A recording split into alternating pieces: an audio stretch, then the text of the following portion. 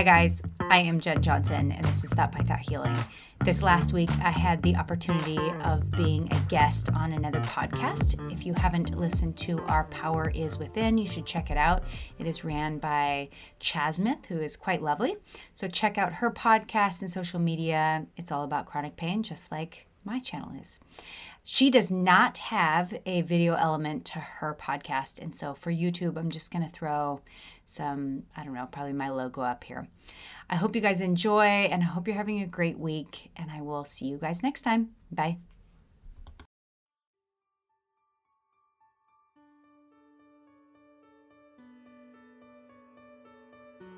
Hey, welcome to Our Power Is Within podcast. I'm your host, Chasmith, and my mission for this podcast is to inspire you to take your power back, to realize that you are the healer that you've been looking for all along.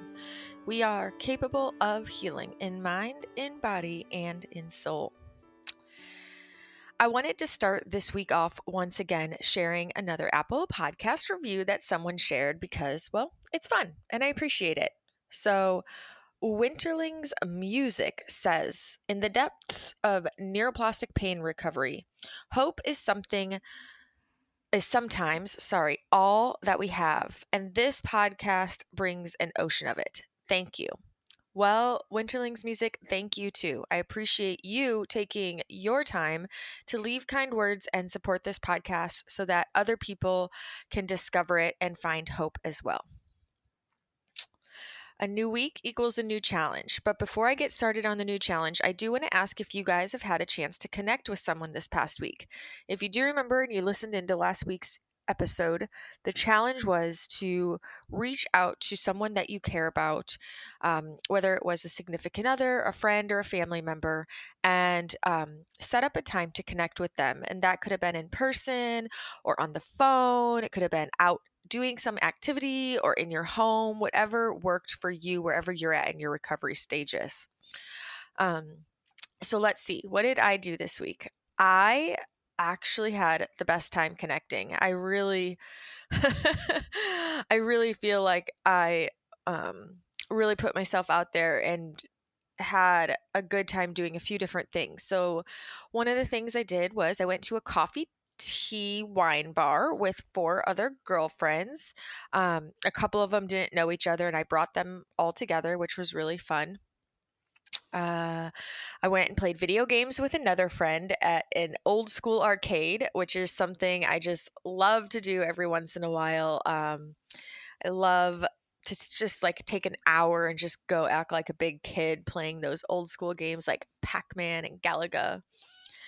And then I also went and caught a sunset with a bike ride with my neighbor. And it was actually her first time to see a sunset at the dock here in town. So that was really cool to get to share that experience with her.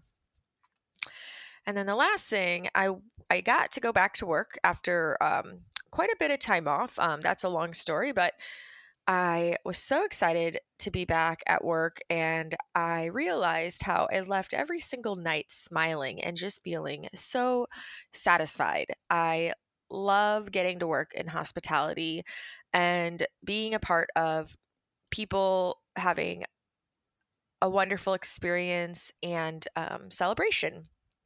It really lights me up. So yeah, feel grateful.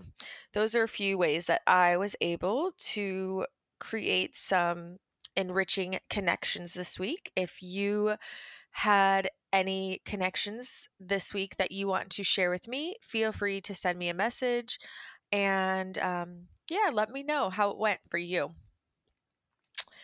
This week's challenge is going to be simple. We're just going to take it all back to breath. Anytime that you start to feel nervous or anxious or worried or fearful, or perhaps you notice a story playing in your head, just try to come back to breath. Just see if you can slow your breathing down, begin to pull the air into your belly, and just become aware of your breath. Because when we're aware of our breath, we can begin to be in the present now moment. And if we're in the present now moment, we aren't stuck in those stories, that fear, or those worries. So I don't have a set agenda this week. It's not 5 minutes a day. It's not a set time or a set style of breath. It's really just you beginning to become more aware of the undertone of your emotional being, or the stories that are playing in your head, and then use that tool that we call breath to bring you back to present. Our guest today is Jennifer from Thought by Thought Healing, and Jennifer joins us today to share her personal story of overcoming and recovering from a laundry list of chronic symptoms, and she shares how this journey has changed her life. She now continues on her journey of growth while also supporting other people along the way as a coach. And I love testimonials. I love hearing all the different ways that people approach healing and the different journeys and the different trials and tribulations and how we've overcome them and the growth that we experience through this healing journey that far supersedes the relief of physical symptoms. So I'm excited to share this one with you today. So let's go ahead and introduce Jennifer. All right, I have Jennifer with Thought by Thought Healing with us today to have a fun conversation about healing. Thanks for having me. Yeah, you're welcome. Thanks for being here. So, yeah, I want to actually get right into you. So I think a really good place to start is, I know that you're now doing your own podcast and you have your own coaching practice, but obviously you had to get there somehow. And so I'd love if you could share with the listeners a little bit about your journey, maybe where like the bulk of it started and what you kind of spent time recovering from, and just what that recovering and healing journey was like for you. Yeah. It's always such an interesting thing to start talking about your journey, because for me, I'm kind of like, where did it start? When did this start? And I think that my first symptoms that I can remember, now that I understand symptoms, was probably, let's see, I'm 42 now, and I was probably like 21. And they were like stomach symptoms. But I didn't understand what was happening at all. And then fast forward, and probably about 7 years ago is when it got to the point where it was stealing my life from me. And it's this interesting thing of talking about the symptoms without describing them in too much detail. But I will just talk a little bit about some of the symptoms that I had and the diagnoses that I had. So I had been given the diagnosis of fibromyalgia, central sensitization, which is just a fancy word for TMS, torn rotator cuff, IBS, carpal tunnel, SIBO, which is small intestine bacteria overgrowth, TMJ, stress headaches, back pain, foot pain, high arches, or too high of arches, plantar fasciitis. I'm reading from a list right now. I feel like I could go on forever. I just had a whole body pain.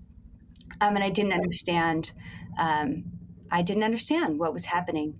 And so I just kept making my life smaller and avoiding doing the things that I loved because I thought it was the things that I was doing that was causing the pain. And I think we can probably all relate to that, right? Yeah, absolutely. It's smaller and smaller because of the fear factor. Can I ask you a question? Yeah. I know you said you kind of, it's like, and I totally relate. Where does it begin? Because the more that we learn about this, the more we're like, oh shit, this might have actually started back when I was a kid. That thing I thought was actually physical might have actually been, something else to begin with. But this is a huge list. So was this just like a slow build? Did it all come on at once? Like, were you like, what was the timeline like in terms of getting these diagnoses and experiencing these, this vast array of symptoms? Yeah, I think that most of it was a slow build, and then a bunch of them kind of hit at I'm going to say at the same time, but meaning they moved around, and one, was worse than the other, and, during certain months. And so the fibromyalgia, the central sensitization, which means all over full body pain, that was more the 5-7 years ago piece. And the rest of it was just things like the TMJ and headaches and back pain. Those were things that were more of a slow build. And I think it's really easy with TMJ and stress headaches, even like the torn rotator cuff, quote unquote, which was not what it was, the carpal tunnel, all those things, because I quote unquote had a reason for them. So yeah, like you mentioned, I'm a chronic pain coach, but I'm also an interpreter for the deaf and hard hearing.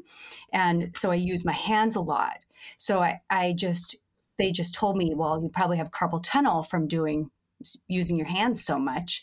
So because I kind of had these reasons for all of them, the torn rotator cuff was from camping. You know, there was something that I could point to. It didn't quite send me into the pain or the fear cycle as to when I started getting full body pain, and I didn't have an answer for it. What was causing these things? And so once I started getting symptoms that the doctors didn't really have a reason for, that's when I went into fear mode. And then there was just this huge onset of symptoms.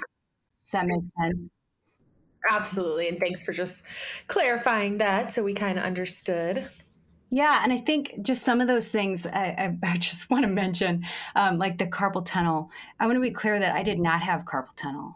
So I was diagnosed with it, and I had pain that was similar. The description was the same as carpal tunnel, but I did not have a pinched nerve. And so that is true also of SIBO. Like I tested positive for SIBO, small intestine bacterial overgrowth. But once I started applying TMS or mind-body methods to it, I realized that I didn't actually have those things. Right. Yes. And I'm so glad you clarified that, because I mean, that's like a thing. And I'm sure we'll either get into this, or I'm sure you've read like some of Dr. Sarno's work, right? At this point, I don't know anyone who's knows TMS and hasn't. And he even says in one of his books how like we call things, or we've come to understand things like carpal tunnel, and it's like all widespread, and we think everybody has it now and everybody's getting all these specialized computer stations. But then he gives that example of what's the excuse then, like, 50 plus years ago when women would sit for 10, 12 hours at a time on these typewriters that are definitely not user friendly, and no one had it. No one even knew what it was, Yeah. I find this concept of there being popular pain syndromes to be really interesting. Right. Yeah. Yeah. Popular, or like, as he said, in vogue, like the brain learns what's popular right now. Yeah, absolutely. Mm-hmm. So you had this journey where you started getting all these symptoms, and you started minimizing your like life, essentially making it smaller because of fear. You thought that it was your life and the things you were doing that was causing all this. So what happens next? Yeah. Well, it just became tiny, I do again, West Coast swing dancing, which is like modern swing dancing. And so I did, back in the day, I'm going to call it low level, competitions. And I loved it. I loved dancing. And as my feet, became my feet became the central point of my pain. And when your feet are your pain, you can't walk. And so I clearly had to give up my passion of dancing. So I stopped dancing. My social anxiety, went through the roof, and that was because, and we haven't got into what is the perfect storm of what's actually really the root of all these TMS symptoms I have, but I began to make my social life smaller and smaller also, because I was no longer confident in who I was as a person. My identity kind of had been lost, I'm going to say at this point in time, because of the pain, but it wasn't really the pain. And so my social life just dwindled. My passions I lost them. I used to like to work with tools and create things with wood, and I just stopped doing any of that and just kind of allowed the fear of, well, what if, I remember one day thinking, what if I only have 10,000 steps left? How do I want to use those 10,000 steps?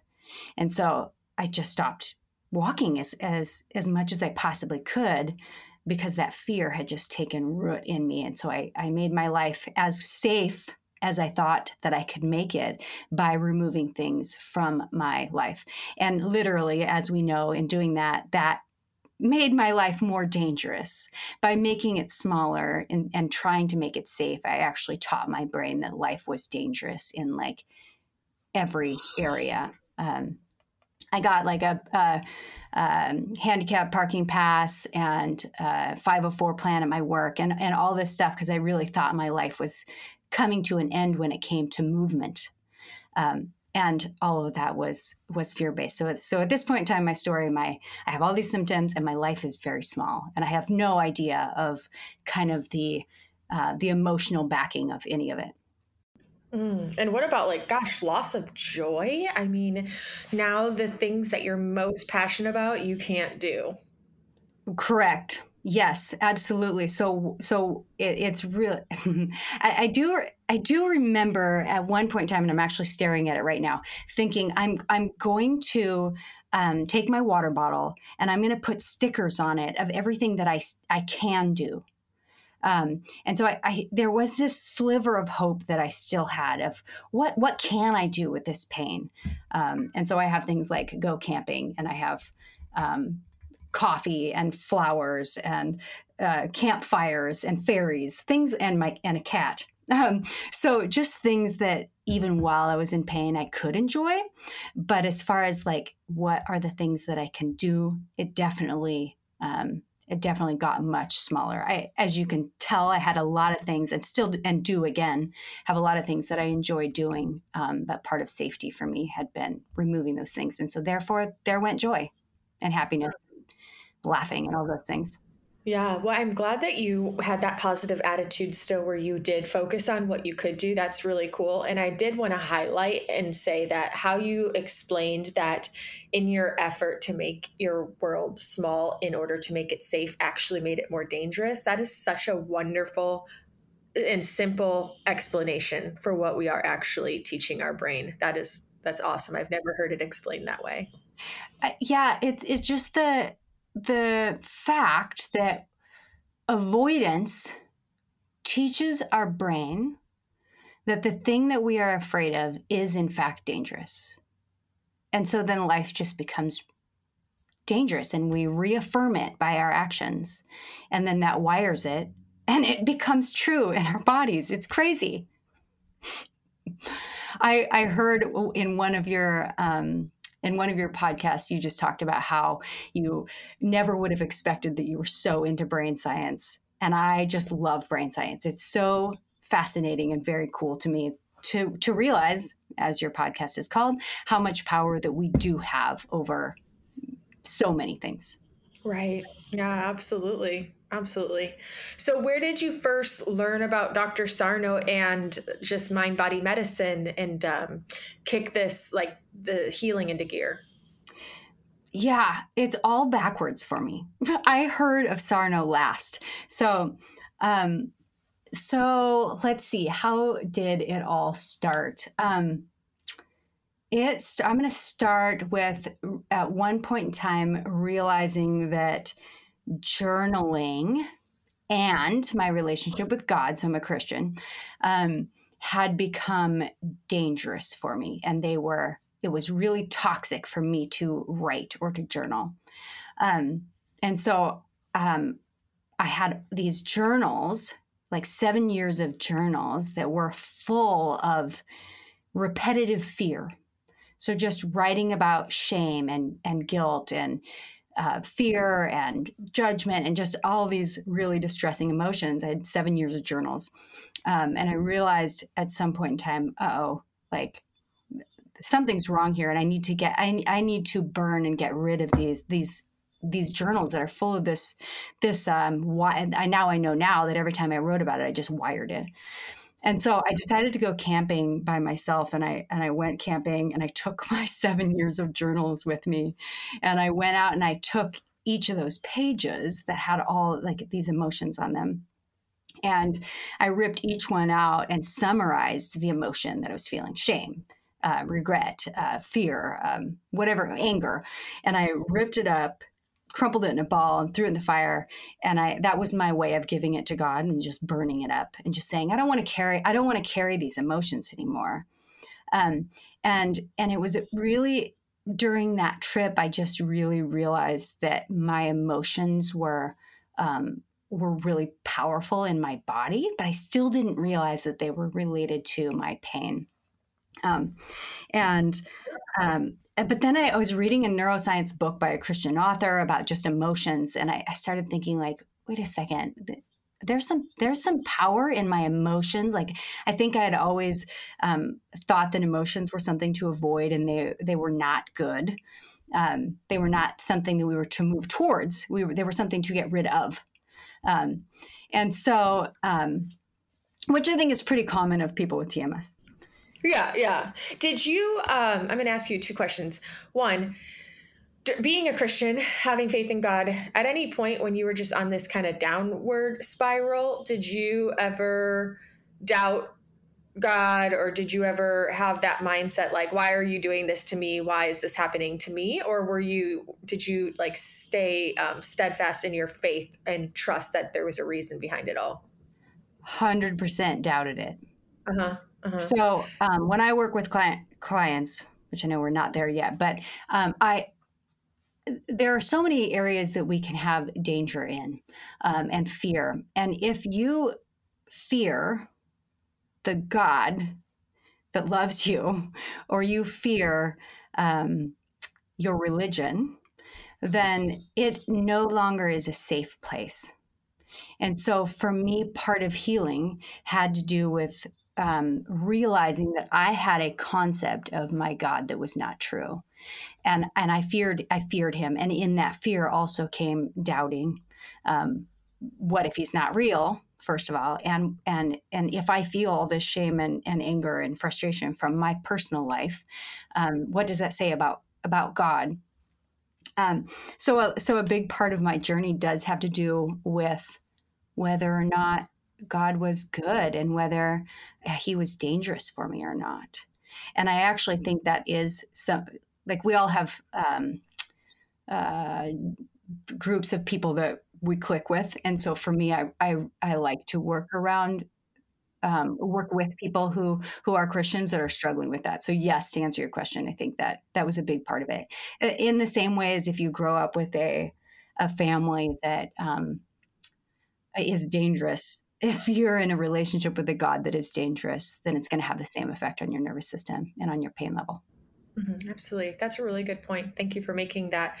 And also, isn't it so interesting how unique everyone's healing journey kind of is, and what really resonates or works for one person versus the next? Because here you are having this epiphany, realization early on, before you even realize that it's connected to your physical symptoms, that your journals are heavy and not serving you. And so you release them. Yet so many of us actually find value in grabbing the pen and paper and doing exactly what you had been doing in order to actually get more connected to their emotions and express them. So it's kind of interesting how what one person did was like almost opposite of what might work for somebody else. Yeah. And I want to clarify too, that my story ends up changing and writing ends up becoming the most important tool I had. Really? Yes. So in this, I believe that in the same way our brains can perceive one thing as dangerous, like for me, walking or using my hands or sitting, in the same way, our brain can perceive and operate within something like writing as dangerous. And so, and the way that I wrote in the past was just something like, I have shame, I have so much shame. What do I do with the shame? But there was no, I just wrote myself into victim mode, and into more distressing emotions. There was no relief out of it. Whereas now when I write, it's completely different. story, and it's freeing, and it has truth in it. It helps me to find. So for me, healing is about being known. So it's about me getting to know myself, my fears, my emotions, my shame, all these things that I was carrying. Getting to know myself, because I never was willing to do the work to get to know myself. Getting to know myself, and then allowing myself to be known by God, who loves me in that state. And for me, the way I describe it is that I discovered the false me, the raw me, and the true me. And the raw me often reflects whether I'm living in my false identity or in my true identity. And my false identity is full of shame, and it's fear and all this anger and yuckiness. Whereas the true me, I don't have to live in fear. I can be afraid, and for me, I go to God with that. But I can have these emotions, but they don't get to be my identity. So I feel like a lot of the work around healing has to do with identifying what is the false narrative. I think we all know that the way we talk about ourselves, the way we describe ourselves matters. And I can become a danger to my own brain by the way that I talk about the things I hate about myself, and the things that reflect poorly, and so a lot of the work for me was discovering, I'm claiming and viewing myself in these really toxic ways, and that those are all lies about me. That is not me. That is underneath all that fear and those emotions is a true raw me, the me that I was created to be, and that's how I get to live out of. So it was empowering of getting to know what false pretense I was living under. That's really awesome. And so writing became a pivotal component for you, but what else along the way through that process as things started to unfold and you started to learn more and understand the mind-body connection, what else was really powerful for you? Yeah, so I think I'll go back just a little bit. And after that camping trip, I was just once again researching, what causes foot pain, and trying to find like what was the source of this pain that I had. And I found this physical therapist had a description. He basically said like central sensitization is when your fight or flight nervous system is activated chronically, and you don't have to get your rest and digest to be engaged. And I read that, and I was just like, that is 100% me. I am completely in fight or flight all the time. And so that, literally in that moment, I knew I can heal then. I can do this. Like, that's me. I didn't know it was called TMS. I didn't know it was neuroplastic pain. I didn't know about the mind-body connection. I barely knew about the fact that our autonomic nervous system has two parts. I didn't know any of this, really. And so from there, I remember I had scheduled an appointment with a new doctor, and that week I met with her because my old one had retired, and she was aware that you can heal from chronic pain, which I had not gotten really that message yet. And then I remembered that somebody a year past had mentioned DNRS to me, Dynamic Neural Retraining Systems, I think. Is that right? Dynamic Neural Retraining System? Yep, you got it. Okay. And so I bought that program and went away for 3 days and just threw my all into that program, knowing, and I just knew that I was going to heal. And I think that served me well, because once I heard of it, I wasn't like, oh, maybe, well, that's interesting. That was a false statement. I did still think my stomach issues, because I had a SIBO test that was positive. So I thought that my stomach issues were probably structural, but everything else was going to be what they call it, limbic dysregulation or something. So I took the program, and I saw maybe like 20% decrease in pain, maybe. But it was enough that it reaffirmed to me, yes, I can do this. So I did that for a couple months, and it was helpful. But I knew that the tools that were involved in that were a good start, but I could tell they weren't enough for me. I needed to do more of the emotional work. So then I started telling a friend of mine, as we all do, we try to save our friends. And so I tried to save one of my friends who also has neuropathic pain. And she did some research and came back and told me about Curable. And so then I was like, well, what is this thing? So I looked up Curable and got on the Curable app, and then found out about Howard Schubiner. And so I did Unlearn Your Pain. And so that's how I discovered writing. That's where I got to writing being a tool. And it was just life-changing for me to realize all these emotions, all these past experiences were still playing out in my nervous system because I hadn't really dealt with them. So I think that writing was my was my favorite tool. I do a lot of talking to my pain.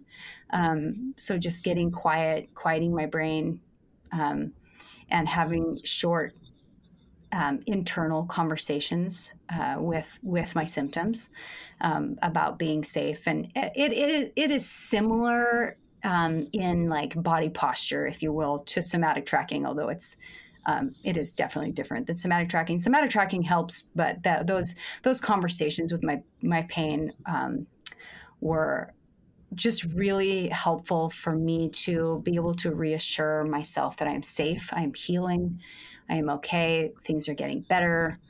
And just having that daily dose of truth, even though it was from me to me, really started to send my body and brain into the right direction.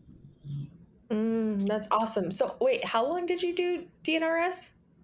I think I did it. I think I just said 2 months, but I actually think I only did it for a month. Oh, so you didn't even stick with the full 6 months? I didn't. I didn't because all of our brains are wired differently. Mm-hmm. For some people, I think the long visualizations work. But for me, I love a 5-second visualization. So I didn't mention insomnia. Insomnia was absolutely one of my worst symptoms. And so I would use visualization to just visualize myself sleeping for like 5 seconds. And I found that to be a really powerful tool, but the long visualizations of DNRS wasn't. I know it is for a lot of people. So I'm not tearing down DNRS at all. But for me, that didn't quite work, and I knew that I needed to do more emotional work, and that's why I switched to Unlearn Your Pain. Mm-hmm. Yeah, absolutely. I mean, like I said earlier, everyone has like their own unique journey, and it's not one size fits all for sure. I mean, ultimately, we want to do things that we resonate towards rather than putting more pressure on ourselves to show up and do things that we think we should do, even though we're like kind of miserable doing them, or forcing it. That doesn't help. Yeah. And Unlearn Your Pain is such a fantastic, I have that book. It's so thorough, and it's such a great guide. Yeah. In traditional TMS methods or personality traits, I definitely did, I think, everything in that book. From first page to last page. Well, that makes sense. Yeah. Hence the laundry list of symptoms. Yeah, absolutely. And so I think a little bit just about my personal story, and I'll just dip into this a little bit, is that that perfect storm, everybody's is different. But for mine, I was going through, I was in a relationship where my partner had an addiction. And I'm not talking negatively about him at all, but I am saying that I taught myself and I learned how to be hypervigilant and how to look out for ways that I might potentially be hurt in the future. And so I basically taught myself how to be on the lookout and on the alert for ways that I might hurt in the future. And so I taught myself to be paranoid almost. And then at the same time, I ended up ending that relationship, which I had a great amount of fear around the fact that I ended it. And so there was this big, just this big kind of blow up of life wasn't quite safe. It didn't feel safe, but I taught my brain how to perceive it as even more dangerous than it was, if that makes sense. Absolutely. And I love how you are speaking from a place of responsibility, and it's not about fault, blame, shame, or guilt. It's just like literally looking at how it's like not like you were conscious, like I'm going to teach myself to be hypervigilant. It was more like this undertone, and through actions and reinforced patterns, like you're strengthening like certain neural pathways. And yeah, you're just speaking from such a place of responsibility, which is so powerful, right? Because when we take that personal responsibility standpoint and we take our power back, then that's where the magic can happen, because we are literally taking back our ability to heal. Yeah. Blaming doesn't help us at all in healing from chronic pain. No. Yeah. And I think, unfortunately, that there's often a misconception. I've seen and heard and witnessed this often, that like when there are teachers, coaches, influencers, like people in the healing community that talk about personal responsibility and how we are where we are because of like our own actions, choices, decisions leading up to this moment, a lot of people get very defensive about that, and they think that it's about blaming or fault. And I just think it's so important to highlight that we're never ever saying that we're to blame or we're at fault, but again, like we're responsible. And the coolest thing about that is if you can sit here and say, I taught myself hypervigilance. I taught myself through this, I led myself into like somewhat of a paranoia. The powerful part of that statement is that if you taught yourself how to be hypervigilant, you can teach yourself how not to be hypervigilant. Yep, absolutely. And I also want to note that again, I was teaching myself what I thought was safety. Right.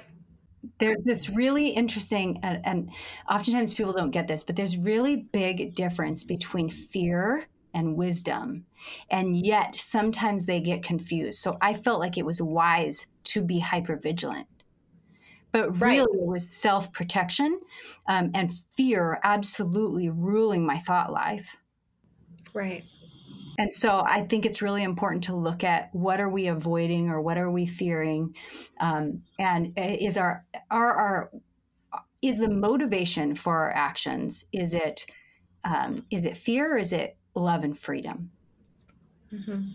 When you started really getting into DNRS and then the curable and then unlearn your pain, at what point did you really start to begin to experience freedom from symptoms and start to really get relief where that belief system got stronger and stronger? Like, oh, I'm getting better. This is possible. I remember at one point in time turning to my sister and saying, this is way harder than I thought it was going to be. Not that it's hard. It's not hard. It is a commitment, and it is being comfortable in it taking a little bit longer than you want it to be. It's having the hope through the times that it doesn't seem to be going as quickly as you want it to go. Mm-hmm. And so I think, in that first month, I probably saw like 20%, which was enough. And then I think at 6 months, I was like 60% pain-free, which means 60% reduction in intensity and 60% reduction in amount of time that I was in pain. So I was having chunks of like, 4 or 5 days without pain, and then it would come back or whatever. And at that point in time, I remember thinking, even if this is as good as it gets, I am so thankful for it. I will take this. I can live my life. I can continue to work, because that was in question for me. And I think I had reintroduced dancing. No, I had not reintroduced dancing because it was the beginning of COVID. So that was definitely not part of that. But I had started to reintroduce a lot of movement. So I think I just had so much gratefulness for the things that I was able to do. And I call myself healed now, which I actually asked Dr. Howard Schubiner about this one day, and he said that I believe it was actually his assistant that responded. So I want to make sure that I quote the right person. But she said that at around 90% is where you want to start claiming I'm healed, because we don't heal how does Nicole Sachs put it? You don't heal from the human condition, I think she says. We don't heal from the autonomic nervous system. We don't heal from having a danger signal. These are things that we are created with and we have. So there are times in my life that I feel slightly not safe emotionally. And so I occasionally have a symptom that I now know how to handle. But I would say at about 9 months is when I was healed. Mm-hmm.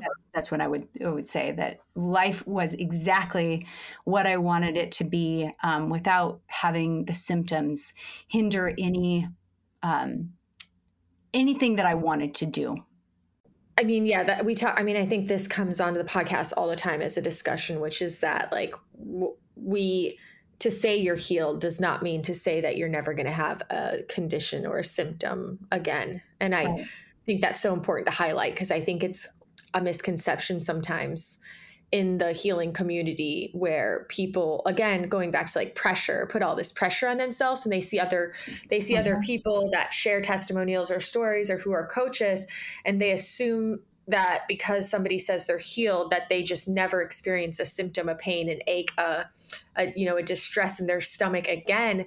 And then if they have these symptoms sometimes present themselves, it's like they feel like they're failing or they're not doing good enough, or they're doing something wrong still. And it's like, no, you're just being a human.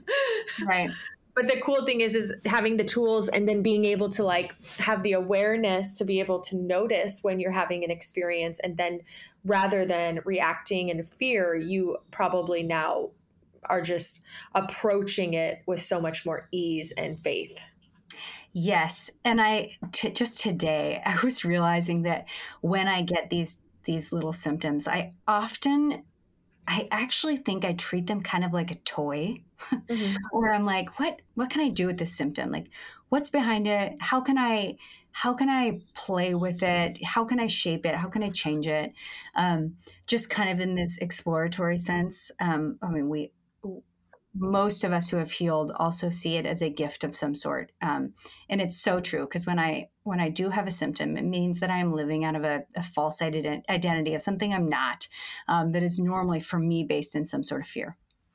And so it's a gift, but it's also just this, it's just kind of interesting. And so, no, I don't respond in fear to it 90% of the time. I'm human. So on occasion, I will be annoyed and not want it at that point in time. This last weekend, I was trying to multitask for 24 hours. I was trying to do 2 things at the same time, and I'll spare you the details, but our brains they're not intended to do that. And I was trying to get literally 2 really important pressured things done at the same time. And at some point in time, I was like, I can't do this. And my body was saying this is not good for you. And so I listened and just let go of one of the things, and my symptoms got better. But I had to play around with it and think about okay, what's happening here? Oh yeah. I'm feeling pressured to get too much done. And I think most of us who have healed also have discovered there's something around urgency that and time that we struggle with. There's some sort of feeling that we have to accomplish or get a lot done. Was that part of your story at all? Oh my God. Times 1,000. I think there's 2 components to that. One is just, again, learned behavior, maybe stemming from childhood upbringing, parents, I don't know who or how, but just always a sense of urgency. Although I was with my mom recently and I realized she is always in a hurry. She's always like, come on, let's go. And then she walks really fast when there's not a reason to. And then it's rush to make a decision. So I thought, oh shit, maybe that's where I learned it from. But set that aside. I think we exasperate it and reinforce it often when we are in physical pain, or, anyone who has like chronic fatigue, or, I mean, just any kind of pain, any kind of dis-ease in the body that limits us, because on the days or moments you feel good, you like get into this mindset that you got to get it all done because you don't know when you're going to crash next. You don't know when you're going to not feel good again, or you're thinking about the last 5 days you spent in bed and didn't do all the things you wanted or needed to do. That's interesting. I have not thought about it from that perspective. Yeah, absolutely. So it's definitely reinforced. I mean, I think there's a thing, I don't know if you had any experience with fatigue, but I know a lot of people who say when they're fatigued and going through healing, that they like almost like try to manage their energy units. So it's like part of that getting small, you cut things out and you like try to prioritize like what's the most important thing that I can get done while I have energy today. But yeah, I think on the good days, what you also try to see how much you can squeeze in. Yeah. Get it done. Because what if I don't feel good tomorrow? Yeah. And I think that's similar to what I was talking about with like, if I only have 10,000 steps, then I have to limit how much I do or walk. Yeah. Yeah. Yeah. I think too, there's this personality trait that we see in TMS of people that are driven. And that's totally me. And I think I just got that from culture. I don't see that in my I don't see it in a negative way in my childhood. But yet there's something about not being able to rest while not producing, that I had to work really hard on that. How do I rest? How do I have peace if I'm not doing and accomplishing 5 things off of my life to-do list and 12 off of my daily to-do list? And so I really had to learn to slow down and do things slower and be okay if I didn't get as much done that day as my nervous system kept yelling at me that I had to do. Mm-hmm. Yep, absolutely. So speaking of that, do you feel like through this whole journey, you're, rewiring your brain, you're learning about your emotional states, your healing elements, you're learning that rest is okay, that you don't always have to have everything accomplished at once. When you're looking at your life today and you're looking at your life, let's say 7 years ago, do you live a different life? Do you approach life differently? Or did you kind of get better and just default back into the old habits? No. And this is, I think we'll have this in common. Once you start to understand, I have power over whatever this pain, or I can understand, let's just say I can understand the science of what this pain is and how to work with it. You end up being able to apply that to so many things in your life. So the fact that I have my own YouTube channel /podcast and a coaching business is not who I would have been 7 years ago. My fears absolutely would have stopped me from that. And so being able to use this work to, to embrace life, to embrace the real me that God made me to be, and to let those fears go. Because fear of symptoms is like, for those of you listening, like we empathize. It's not an easy thing to let go of the fear of the symptoms. But if you can do that, you can definitely let go of other fears and things that are stopping you, and really just embrace other areas in your life that danger signal is affecting. So I would not give up. This is hard to say. I think it was worth what I went through to be who I am now, and to not live in emotional fear, barring all the physical pain. It's empowering. And clearly from your podcast, you have discovered that also. Absolutely. That's awesome. So, as far as your coaching practice, how do you take what you've learned through your journey and integrate it into a practice to support other people? Do you do group coaching or just one to one? And is every person a unique experience? Yeah, I don't do group coaching. I do all one-on-one.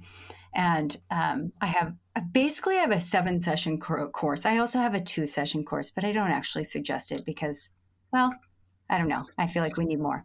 But I we work on things like your relationship with your pain, subconscious emotions, personality traits. I feel like is just a huge one and really powerful if we start getting into personality traits because they're with us all the time. And so starting to look at that and look at each of my clients like their personal personality traits that are playing into pain. So that's how I address it. And I like to pretend like the sessions are like 2 are for this and 2 are for that and 1's on this, but really I just meet my client exactly where they are and work on whatever underlying emotional component is contributing to the pain at that time. I use all the tools based on my client and what works with them, whether it's somatic tracking or talking to your pain or journaling. I have something called somatic redemption that I use. Many different tools, as you know, that every doctor and coach has their own sets. So, yeah. Absolutely. And I know because we've very briefly mentioned, but we know that you have a faith base and you are Christian. And Yes. I know that that your faith definitely was an integral part of your healing journey. Now, as a coach, do you primarily work with faith-based clients, or do you work with anybody of any faith and religion or spirituality? I definitely work with anybody.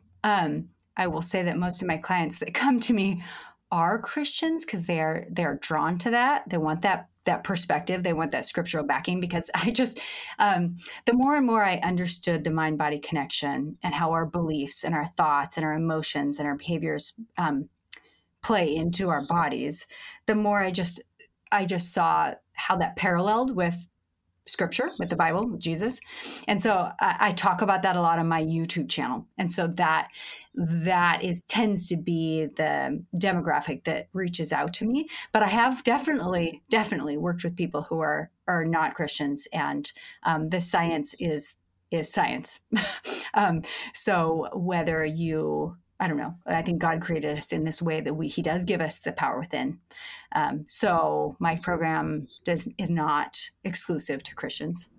Awesome. And you mentioned very early on that there was a Christian neuroscience book, which was one of the first things that you stumbled upon to learn about this stuff. What was that for anybody who's listening that might be interested? Yeah, it's called Anatomy of the Soul, and it is by Curt Thompson, Anatomy of the Soul. And he does not talk about pain, although he does talk about the nervous system and a few symptoms.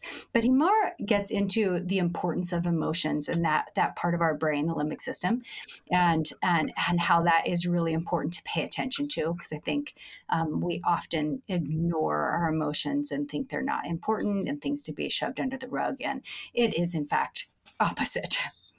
So, it's a really, really great read for anybody interested. Awesome.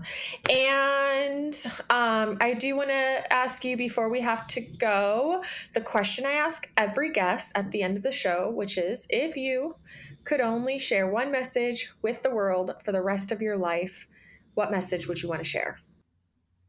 Oh. I have to say God is good and He loves you. That is the message I have to say.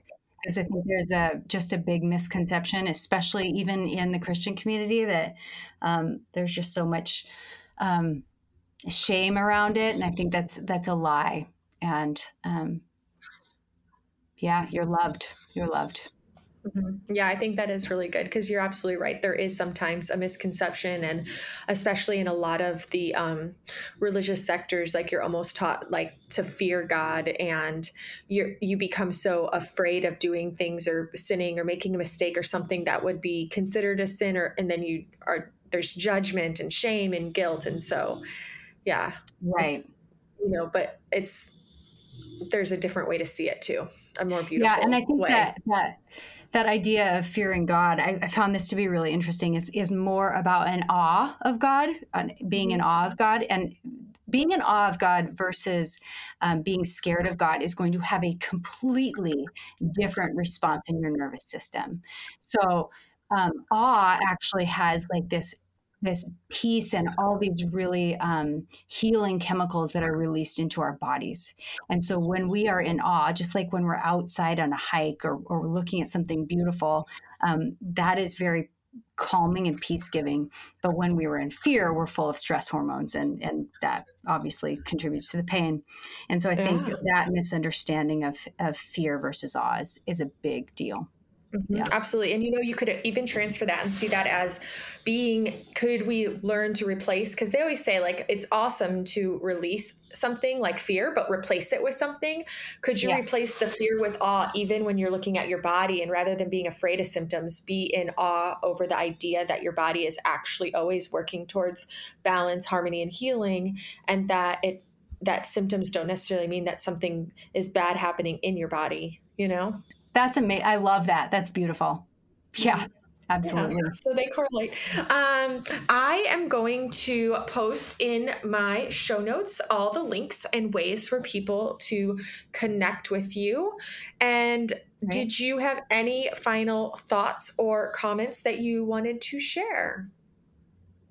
I think just don't put yourself on a time pressure. I think just allowing the healing to take the time that it needs, that pressure just really gets in the way. So don't give up, but don't put yourself in that rush, that urgency mode. Yes, absolutely. Thanks for sharing that, because even though it might sometimes feel like we got sick overnight, we sure shit didn't get sick overnight. This was a long process, and we don't get to heal overnight either. I mean, and maybe we can. I don't want to limit us. Maybe sometimes there are certain miracles and things where that happens, but to not rush it is a very valuable lesson. Jennifer, thank you so much for being here with me today. I really appreciate what you're doing in the community, and I appreciate that you have stepped out of your fears and that you're living this new life, that you're leading by example, and you are creating this willingness within your own heart to be seen. I know that is going to provide so much value moving outward and flowing into the universe. Awesome. Thank you. And thanks for having me. And that is a wrap. If you have found any inspiration out of today's episode, please share it with a friend or share it on your social media and tag me at Our Power Is Within. Also, don't forget there is a link at the bottom of the show notes where you can make a monetary donation to the podcast future episodes if you found value in this podcast over the years. You can donate as little as 99 cents a month. Remember to come back to breath, and until next time, make this week great.